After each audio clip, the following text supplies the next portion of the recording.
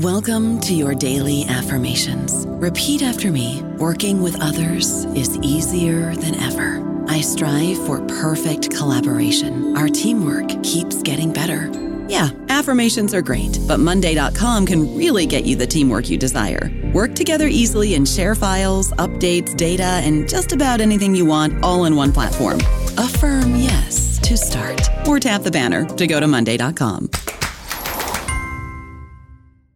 When you visit Arizona, time is measured in moments, not minutes. Like the moment you see the Grand Canyon for the first time. Visit a new state of mind. Learn more at hereyouareaz.com.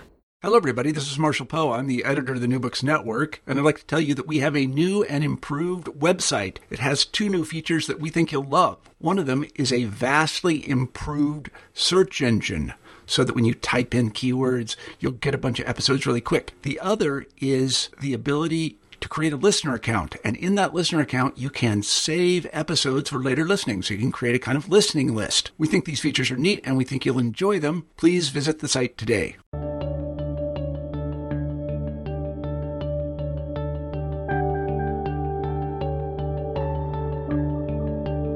Hello, everyone, and welcome back to New Books in History. I'm Mark Klobus, your host for the channel. Today I'm talking with William D. Godsey about his study of the fiscal role of the estates of Lower Austria in the Habsburg Empire during the early modern era, entitled The Sinews of Habsburg Power, Lower Austria in a Fiscal Military State, 1650 to 1820. Bill, welcome to the show. Thank you very much, Mark. I wonder if you could start us off by telling us something about yourself. I'm an American scholar born in Tennessee and have been living in Europe since the middle of the 1990s and am currently a senior research fellow of the Austrian Academy of Sciences in Vienna. As in your capacity, do you do teaching or is it mostly a research position?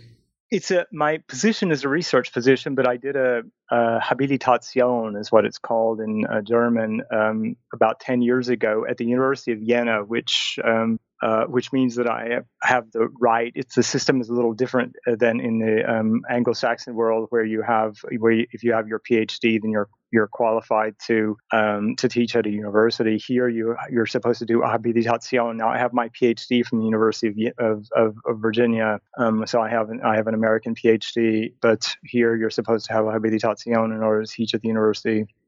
And so I did that. I went through that process, which it basically means you need a second book. to teach, and that's what you need in America too. And so I handed in my second book to the University of Vienna, and they approved it as a Habilitation. So I do teach now and again, but not very often. What was it that led you to write this book? That was a combination of things. On the one hand, the research focus of my institute on the Habsburg monarchy and and particularly the early modern period, but also the question of, or let's say the way that the Habsburg monarchy has been changing in our perceptions over the last 20 years, the way historians have been changing our perceptions of the Habsburg monarchy, which used to be viewed as a very brittle entity. Historians, I would say half century ago, portrayed the monarchy as practically in decline from the 18th century down then to the collapse of the collapse of the monarchy in 1918. This date in 1918 is so important in the way people think about Habsburg history, because this great empire that existed for hundreds of years in European history and was an important player suddenly disappeared. And so historians after 1918 were looking at the reasons for its collapse and tracing the background of its collapse. And in the last 20 years, historians have that's changed, and historians have been looking at what made this empire work for so long, and that was one of the questions. That was the major question behind my book. How did this empire function in the 17th, 18th, and 19th centuries? So your book focuses upon one institution of this empire, and that is the estates of Lower Austria. I wonder if you could start us off by explaining what the estates were and why their location in Lower Austria was so important and worth focusing on. Okay, well, let's think about what the Habsburg monarchy was, how it was put together. It was a composite monarchy, which means it was made up of individual territories, each of which had its own political identity, and there were representative institutions in each of these territories. And the Habsburg dynasty, the ruling family of this monarchy, ruled each of these territories under a particular title. And as I say, there were representative institutions in each territory, diets, or I don't want to use the word legislature. I don't think that would be the best comparison. But estates, they were in English you say estates, who were called together on a regular basis to approve taxes and other requests by the ruler each year. And the estates were composed of nobles and prelates and burghers or townsmen. So there were three or four estates in these institutions. I thought it was interesting the way you described it in the book was that these estates were not static. That you had these at the beginning. You talked about the four estates, and I thought that was interesting because for people who might be familiar with France and during the French Revolution, you have the three estates: the clergy, the nobility, and the commoners, so to speak, and right. How in Lower Austria it was these four estates, and how. And how over this period, the composition of them, the numbers, the role does not remain static. They actually fluctuate, and that forms part of your analysis of the role that they played. That's right. There were the system was comparable to what you just said was the structure in France. There were basically three estates, but in Lower Austrian and other Habsburg lands, the nobility was divided up into two estates, and so you had the one organization, or one curia is what that's the word I used in the book. One estate for lords, the upper nobility, and one estate for the knights. And then there was an estate of prelates and an estate of the townsmen, and the estates fluctuated in numbers and in quality or composition over time. The estate of knights declined over the course of the period that I deal with.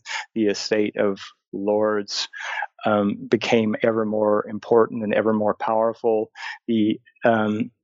The lords increased in number, the knights decreased in number. The estate of the clergy, the estate of the clergy, or the estate of prelates, as they were called, remained about up until the reign of Joseph II, remained pretty static in terms of its membership. I guess we'll come back to the question of Joseph II later in the interview. But the estate of prelates lost about half of its members in the 1780s through the reforms. Now, and the fourth estate, the estate of townsmen, was the early modern towns in Austria from starting in the 16th century were in decline, and most of them were so poor that they couldn't even pay their part of the taxes that the diets approved each year, and so they played a marginal role in the estates. They weren't represented in the major committees, for example. You've described the structure of the estates. What role did they play in terms of the functioning of the Habsburg Empire as a European power during this period? Okay, I guess one way to to get into this question would be to think what early modern states did. what were the and maybe to compare them to what modern states do. What did early modern states do? And they had basically three major areas of activity. The fiscal extraction, in order basically raising taxes. The other, the second area is public order and justice. And the third area is the maintenance of an army. So basically, external defense and external defense and maintaining domestic order. So these were the activities of early modern states, and many or all basically early modern states did not have a bureaucracy that helped them to undertake these activities, and they needed the support basically of local society. And there were these estates that existed in every territory that were located at the intersection, I would say, at the intersection of government and society. They were the local they were the representatives of local society, basically the people who in local society who were had control of resources, and the estates, because they were organized, they had organizations. They were they had standing committees in the main cities or in the capital cities of the individual provinces, and had other ways or had other means of setting up administrative structures. That's I'm sorry. I'm thinking in German again while I'm talking in English. No worries. Of setting up administrative structures that would enable government to function. I don't know whether I've answered the question. I think you have. That these institutions, as the estates, as you've explained, were very important in terms of providing government for Lower Austria, this region of the empire, which, as you explain in the book, was an important region economically, but was one in decline at a time when, as you explain, the state, is starting to place greater demands, fiscal demands, upon the structure of the fiscal structure to support their army as they're engaged in expansion and defense. That's right. And why, you asked me a minute ago, why Lower Austria? Lower Austria was a central, geographically, fiscally, and politically, a central territory of the Habsburg monarchy. Vienna was the residence of the Habsburg rulers. Vienna is the capital of Lower Austria.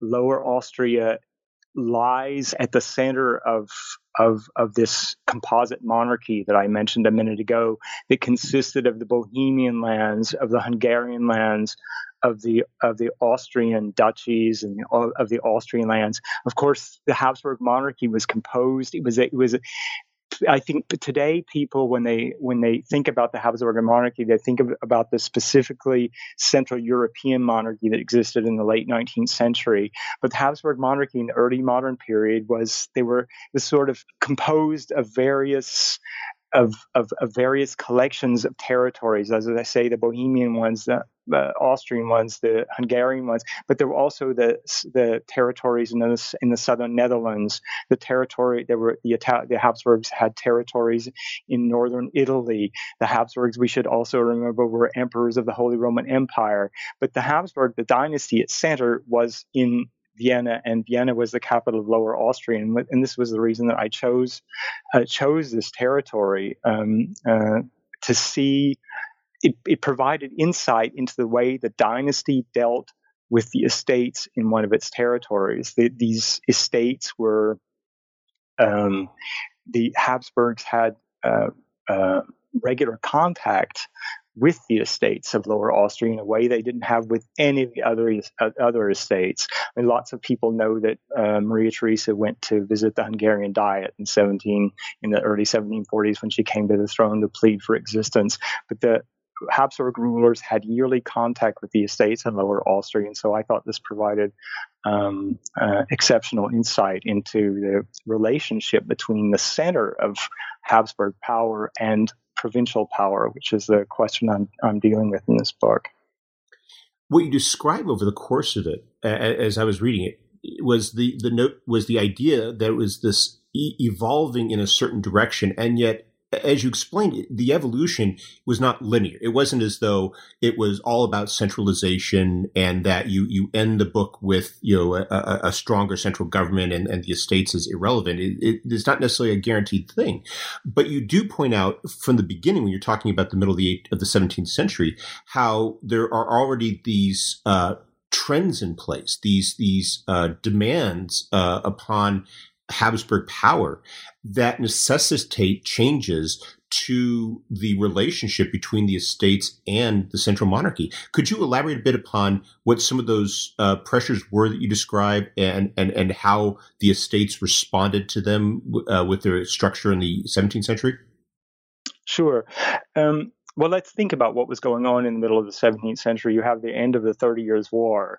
And at the end of the 30 Years' War, the situation was still so uncertain that the Habsburg emperor, or the emperor, we should call him from the House of Habsburg, decided he needed to maintain a standing army. And this had not been the case in after earlier conflicts. The army had basically been disbanded, and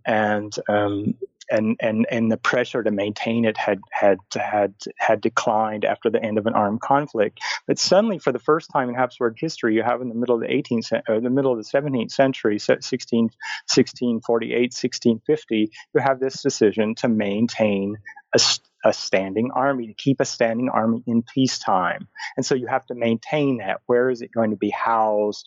Who's going to pay the salaries for these soldiers? Who's going to feed them, et cetera, et cetera. And the army, over the beginning in 1650, the army then increases in size over the next basically 170 years, increases irregularly in size, not regularly in size, but irregularly in size, almost from the 1670s. The Habsburgs are at war with France, the France of Louis XIV, and with and then from the 1680s with the Ottoman Empire. Basically, war on two fronts, and so so the size of the army is increasing. And by the early 18th century, you had a standing army of around 30,000 people around 1650. You have by the first years of the 18th century, you already have 100,000.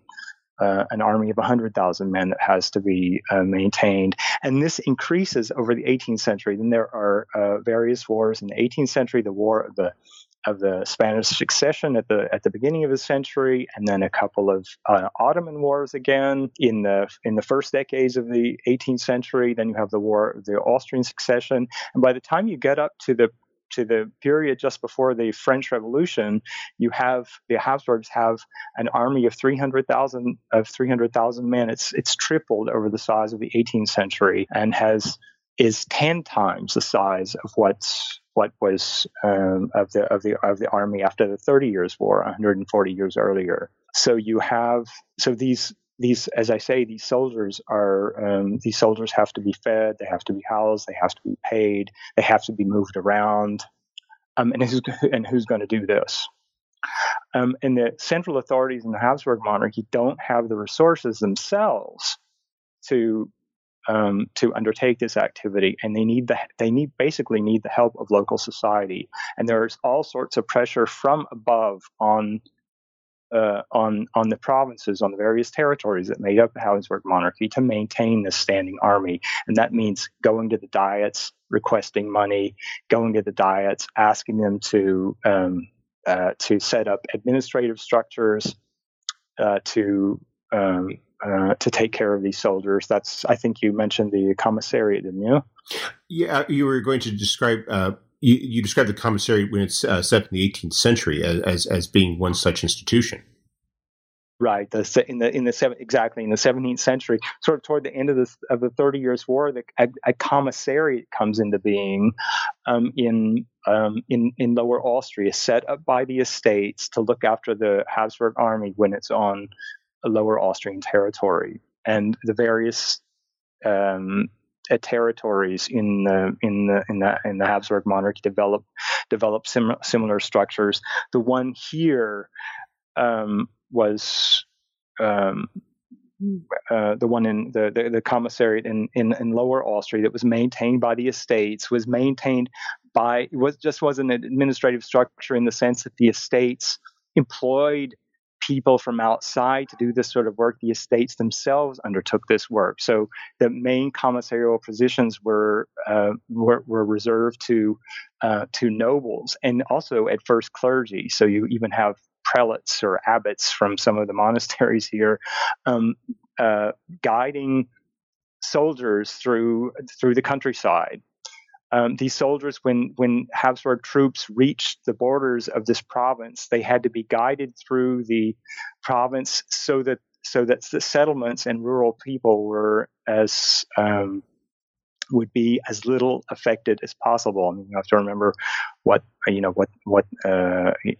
that meant in the early modern period when a regiment of soldiers arrived in a village, how terrifying that can be, and what damage could ensue if it weren't done in an organized way. The food would be stolen, money would be stolen, all kinds of violence was also possible. So these structures were set up at the request of the central government by the provincial authorities, as embodied by the estates, to try to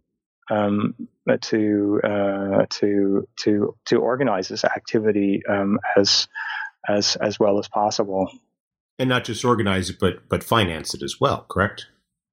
That's right. Also to finance it. So the estates are being asked at the yearly diet, as I said, the four estates then come together at a yearly meeting that could last several months, and financial demands are made by the central authorities on the diets, a request for money, also for loans. The estates are accredited institutions. This is something that plays a really important part in my book. Are providing loans to the ruler. The estates, members of the estates themselves, loan money to the corporation of the estates, which then loans money to the central government. The estates are responsible for tax collection, for the imposition and tax collection of the amount that they guarantee to the ruler. They then have to raise themselves through the tax structures, and these were the manorial. The estates supervise the manorial structures in the countryside. The manorial structures and the village structures in the countryside took in at the most basic level, at the lowest level, took in the money that was imposed on them, and then sent it to the estates in Vienna, who then passed it on to the central government. That's the way the administrative structure at that time it worked. And so the central government was able to save money, if you will, by not having set up its own structures in the countryside to undertake all of this work. It would have been enormously expensive. And yet that, like so many things in life, comes at a price, and the price is that they have to be more cooperative, correct? Right. The estates were pulled into a system with which they weren't always satisfied, but it was either they how should I put this? It was either they play this game or they disappear because they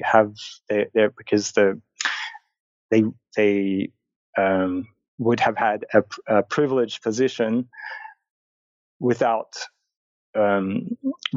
basically paying for it. So their privilege was based on this cooperation. As long as they participated in government, their privileged position was secured, if you will.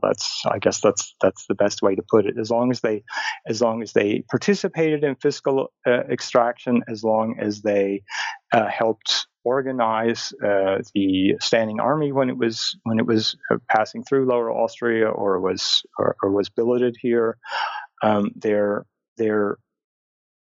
privileged position in society was relatively secure.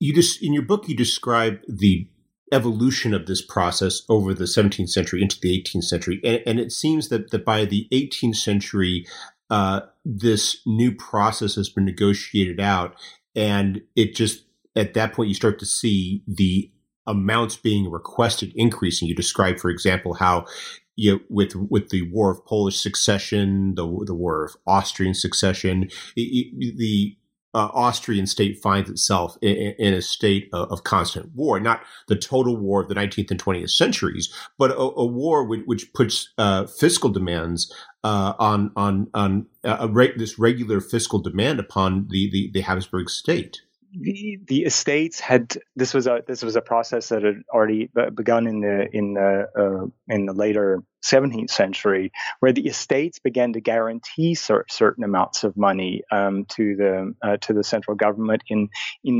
agreements that were signed every few years.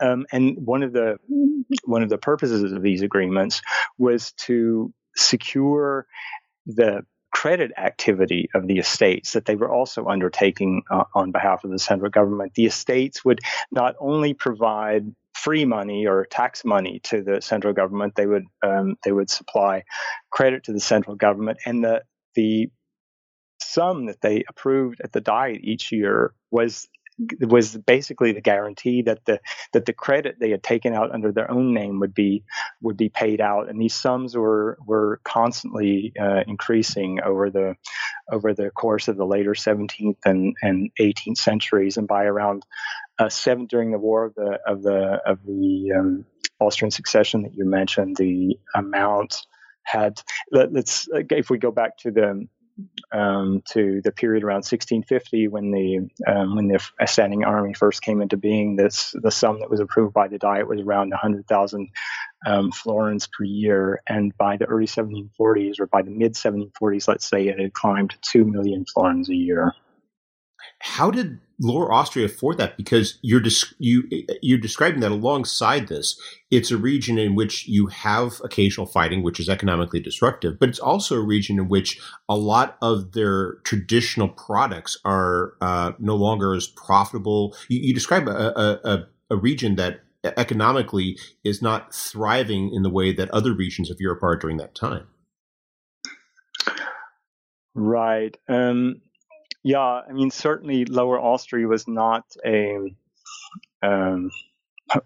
Western Europe, the Netherlands or France or Great Britain in terms of economic activity. A lot of economic activity in Austria was it doesn't occur to me but I didn't want to paint. I wouldn't want to paint the situation in Lower Austria too dark. I mean, the situation had improved after by the early 18th century. The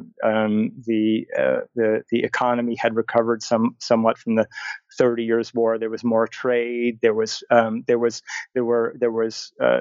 textile production in Lower Austria by the 18th century. There was a certain amount of economic activity that would support the sums that were approved by the Diet each year.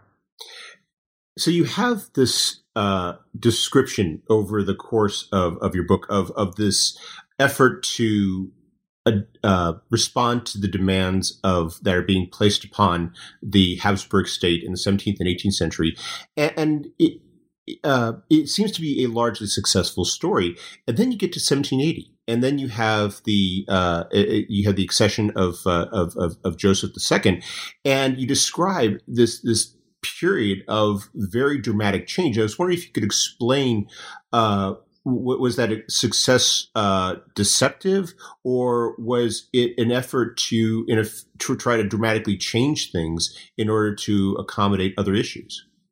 Right. If you wouldn't mind if I go back for a minute to the reign of Maria Theresa, after the you have basically an existential crisis in the Habsburg monarchy with the accession of young Maria Theresa in 1740.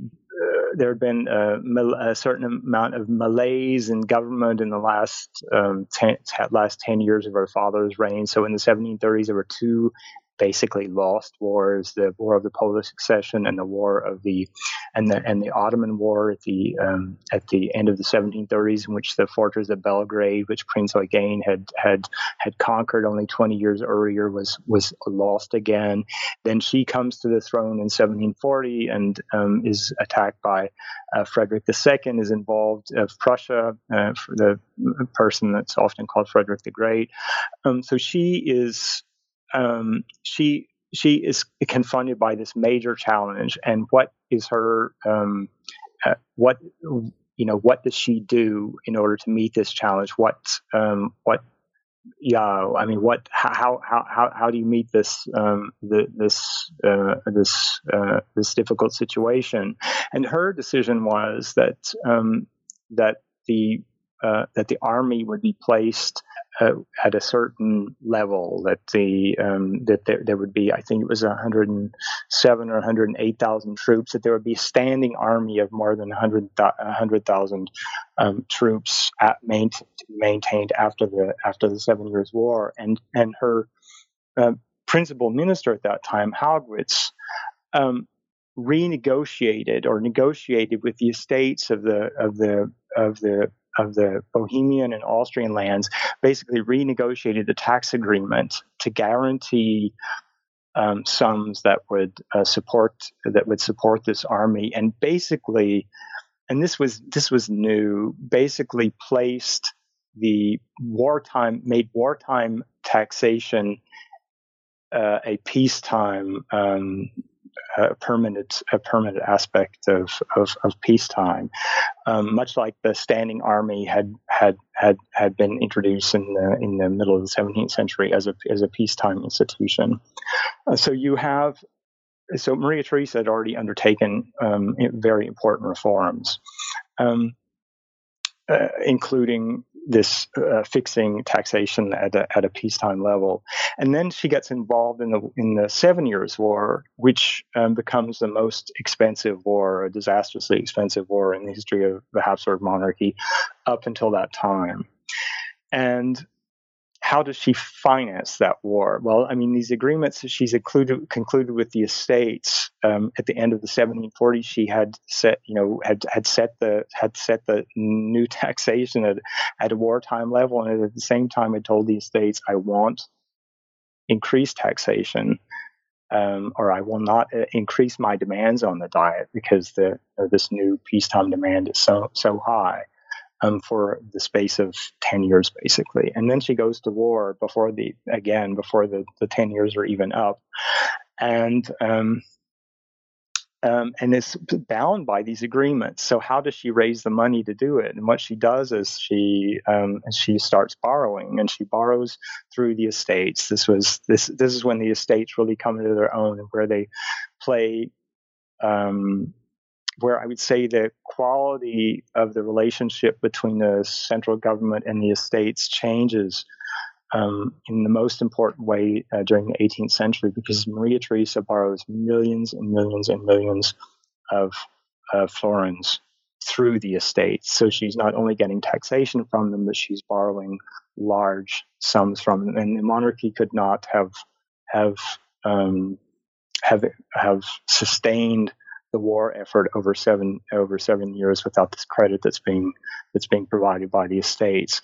And at the end of the 7 Years' War in 1763, Joseph II, whom you just mentioned, and I'm coming back to him, Joseph II was a young man at that point, had basically come of age, and the signs are that he was outraged by the fact that the monarchy was so dependent on the estates had become so dependent on them through their credit activity. Well, he's very famous in sort of the conception of the 18th century as being one of these enlightened absolutists or enlightened despots. Right. Yeah. Various labels that exactly slowly discredit, but he definitely has a very different view of the role of the emperor and the role of the central state than his predecessors have. That's right. Joseph was differed from both his predecessors, all of his predecessors, and also his immediate successors in his approach to government. He was interested in the creation of a rationalized, unified monarchy in which these various traditional institutions did not play a significant role, and he was definitely anti-estates in terms of his approach to government. And but when he came to, and this is what maybe one of the things that most surprised me when I was doing the research for this book, is that when he came to the throne in 1780. And if you look back at the historical literature on the Habsburg monarchy, you often read that Joseph did not convoke the estates while he was on the throne. And he certainly reformed, and this is quite well known, he abolished a lot of monasteries.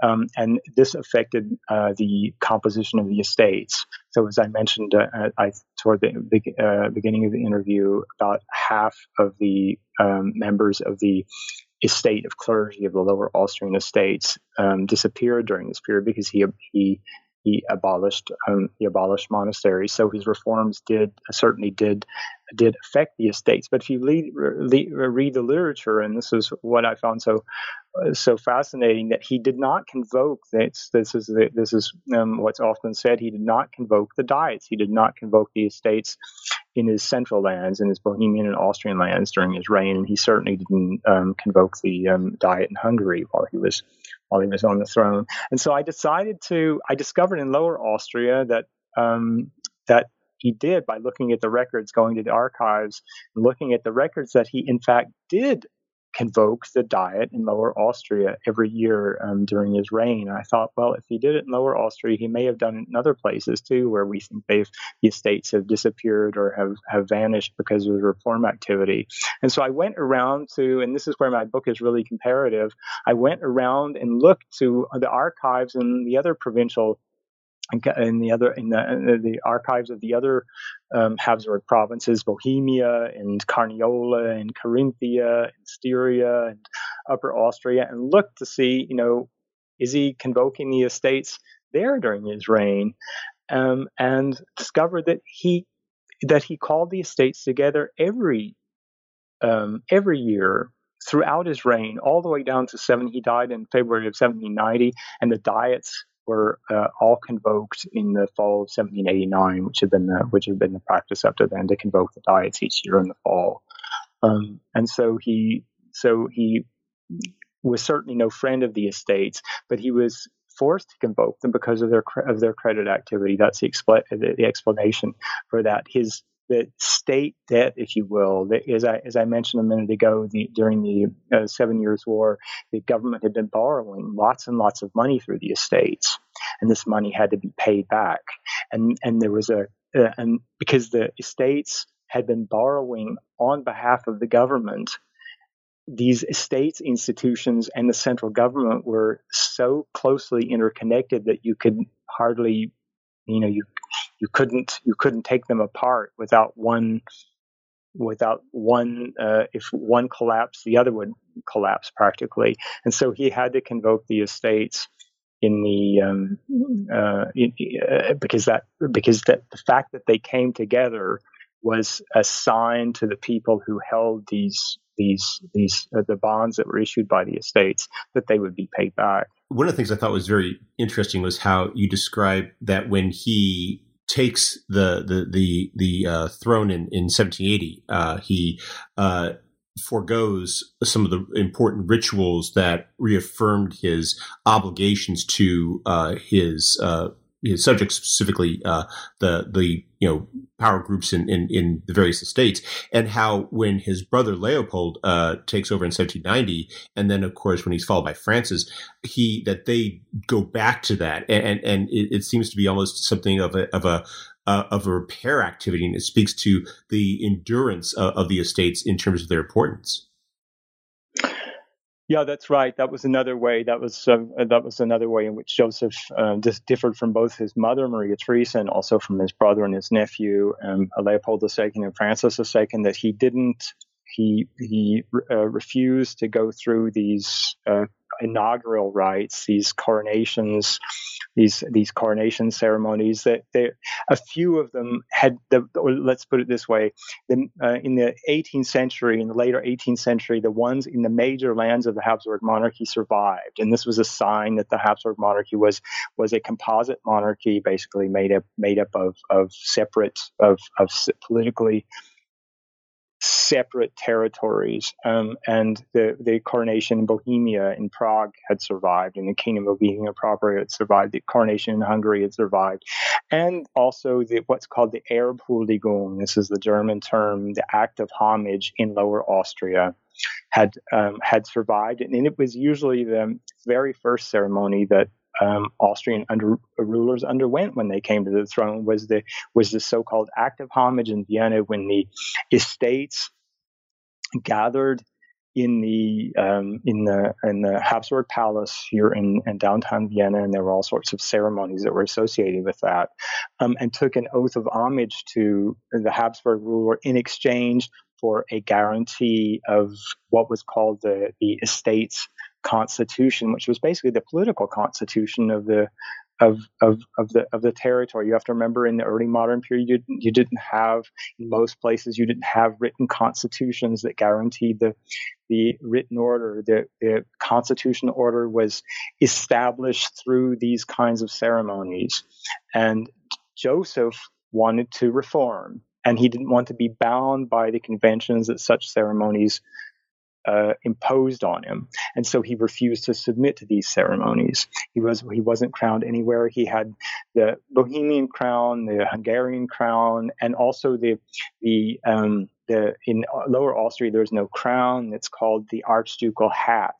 and he had these various artifacts taken from their places of safekeeping. The one in Lower Austria was always kept in the Abbey of Klosterneuburg, which is a big abbey just north of the city here on the Danube River, and he had them all placed in his treasury here in Vienna, and said, I'm not gonna participate in these ceremonies, because he didn't say it, but it was because they placed restraints on his power.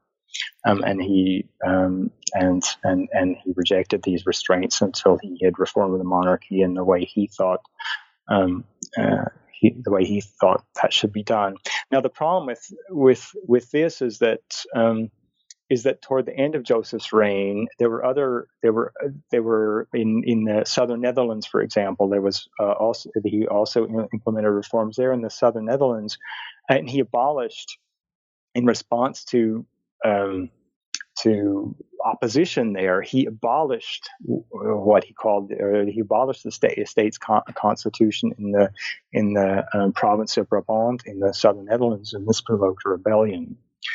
And so Joseph is strengthening the monarchy, but he's also weakening it by attacking these elites on which the monarchy is dependent. And you have a certain amount of unrest in Hungary, and even the Lower Austrian estates. I would say the concatenation of interests, if you will, between the monarchy and the estates in the various central lands, including Lower Austria, was much closer than, say, between the monarchy and the elites in the southern Netherlands or in Hungary. But even here, there's a high level of dissatisfaction by the time that Joseph dies. And when Leopold then comes to the throne, his brother, who was also a very enlightened ruler, but Leopold realized that and this was something also that I found quite fascinating, that Leopold and also Maria Theresa had understood this as well, that if you have such high levels of fiscal exaction, there has to be a way, taxes being taken from people, you have recruits being taken from local, from villages and from local society, and you also have to have a way for these things to be legitimated. And one way of legitimating them, for these sorts of, for this activity to be legitimated, is for these diets to come together each year, for the estates to meet each year, and to approve the tax requests. Yeah, I see even connections to American history in the later 18th century. You have during the 7 Years War, the imposition of taxes by the British Parliament on Americans without asking for their approval, and this was also what was going on in the Habsburg monarchy. In certain places, at least, and there was it caused problems at the end of his reign, and then Leopold came to the throne, and he recalled the estates, or was crowned in Bohemia and Hungary. He underwent the very first thing he did when he arrived. He'd been Grand Duke in Tuscany. That had been his area while his brother was emperor. He had been Grand Duke down in Tuscany, and he came back to Vienna. He arrived here, I think, on the 12th of March, and he already underwent the Act of Homage in Vienna on April 6th. So very, very quickly. And this sent a sign out to the entire Habsburg monarchy. It was heard everywhere that he was going to rule according to established the constitutional practices that Joseph had ignored. So you have, in that respect, a reaffirmation of the status of the estates, their role in the Habsburg state overall. So in some respects, it's triumphal, and yet then they go through this. Unprecedented experience with the wars of the Revolutionary era and the Napoleonic Wars, and they're not as healthy when they emerge out of that. Basically, at that point, you're ending your study because the estates are no longer as vital, and their days are really numbered. Well, I don't know about that. I mean, the estates resume the role that they had taken in the 7 Years' War, in Maria Theresa's reign, and even partly in Joseph's reign, in the sense that they are meet on a yearly basis. They approve the yearly tax. They approve the tax request that comes down from the central government. They, with their own administrative structures, impose and collect the taxes in Lower Austria, and most importantly, again, they're providing enormous amounts of credit to the central government. It was one high point of this credit activity of the estates was in the 7 Years' War, and the next high point was in the coalition wars of the 1790s, where what they're doing, in order for people to understand what this credit activity was, I should explain it a little bit.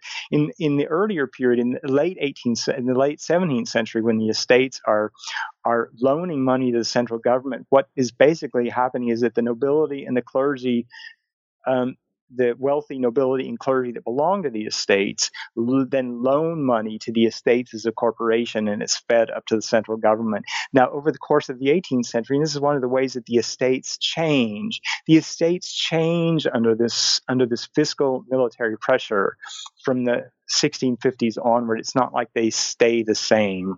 They're also changing. And what happens during Maria Theresa's reign is that the estates then start absorbing, or start their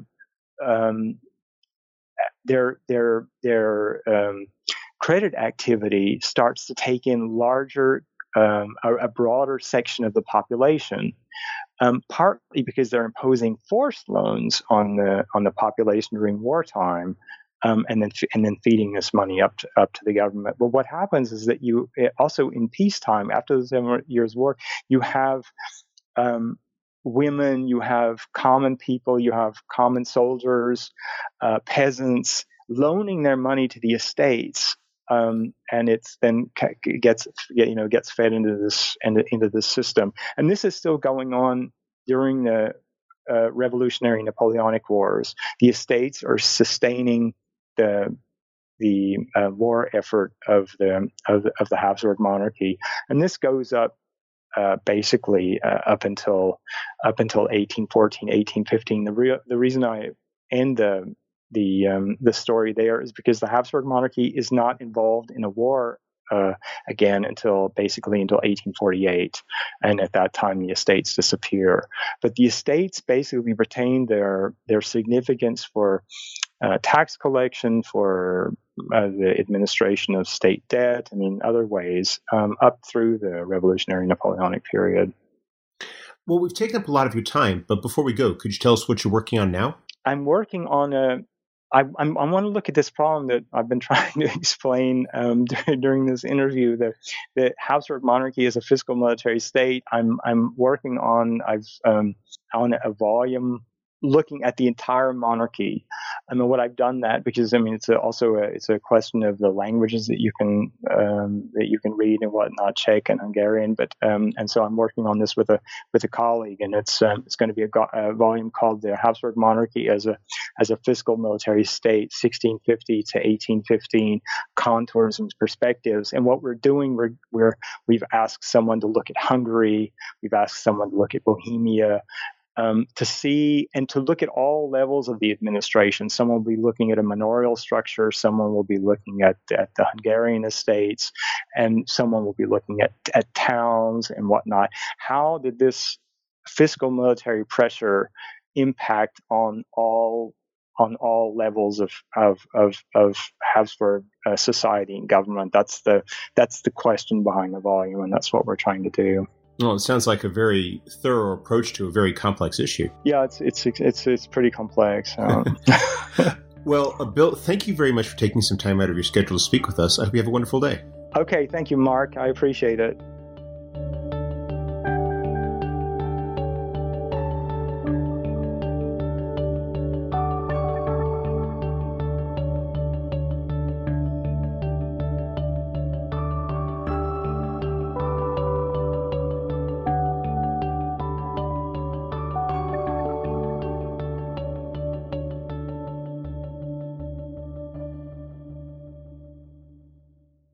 It is Ryan here, and I have a question for you. What do you do when you win?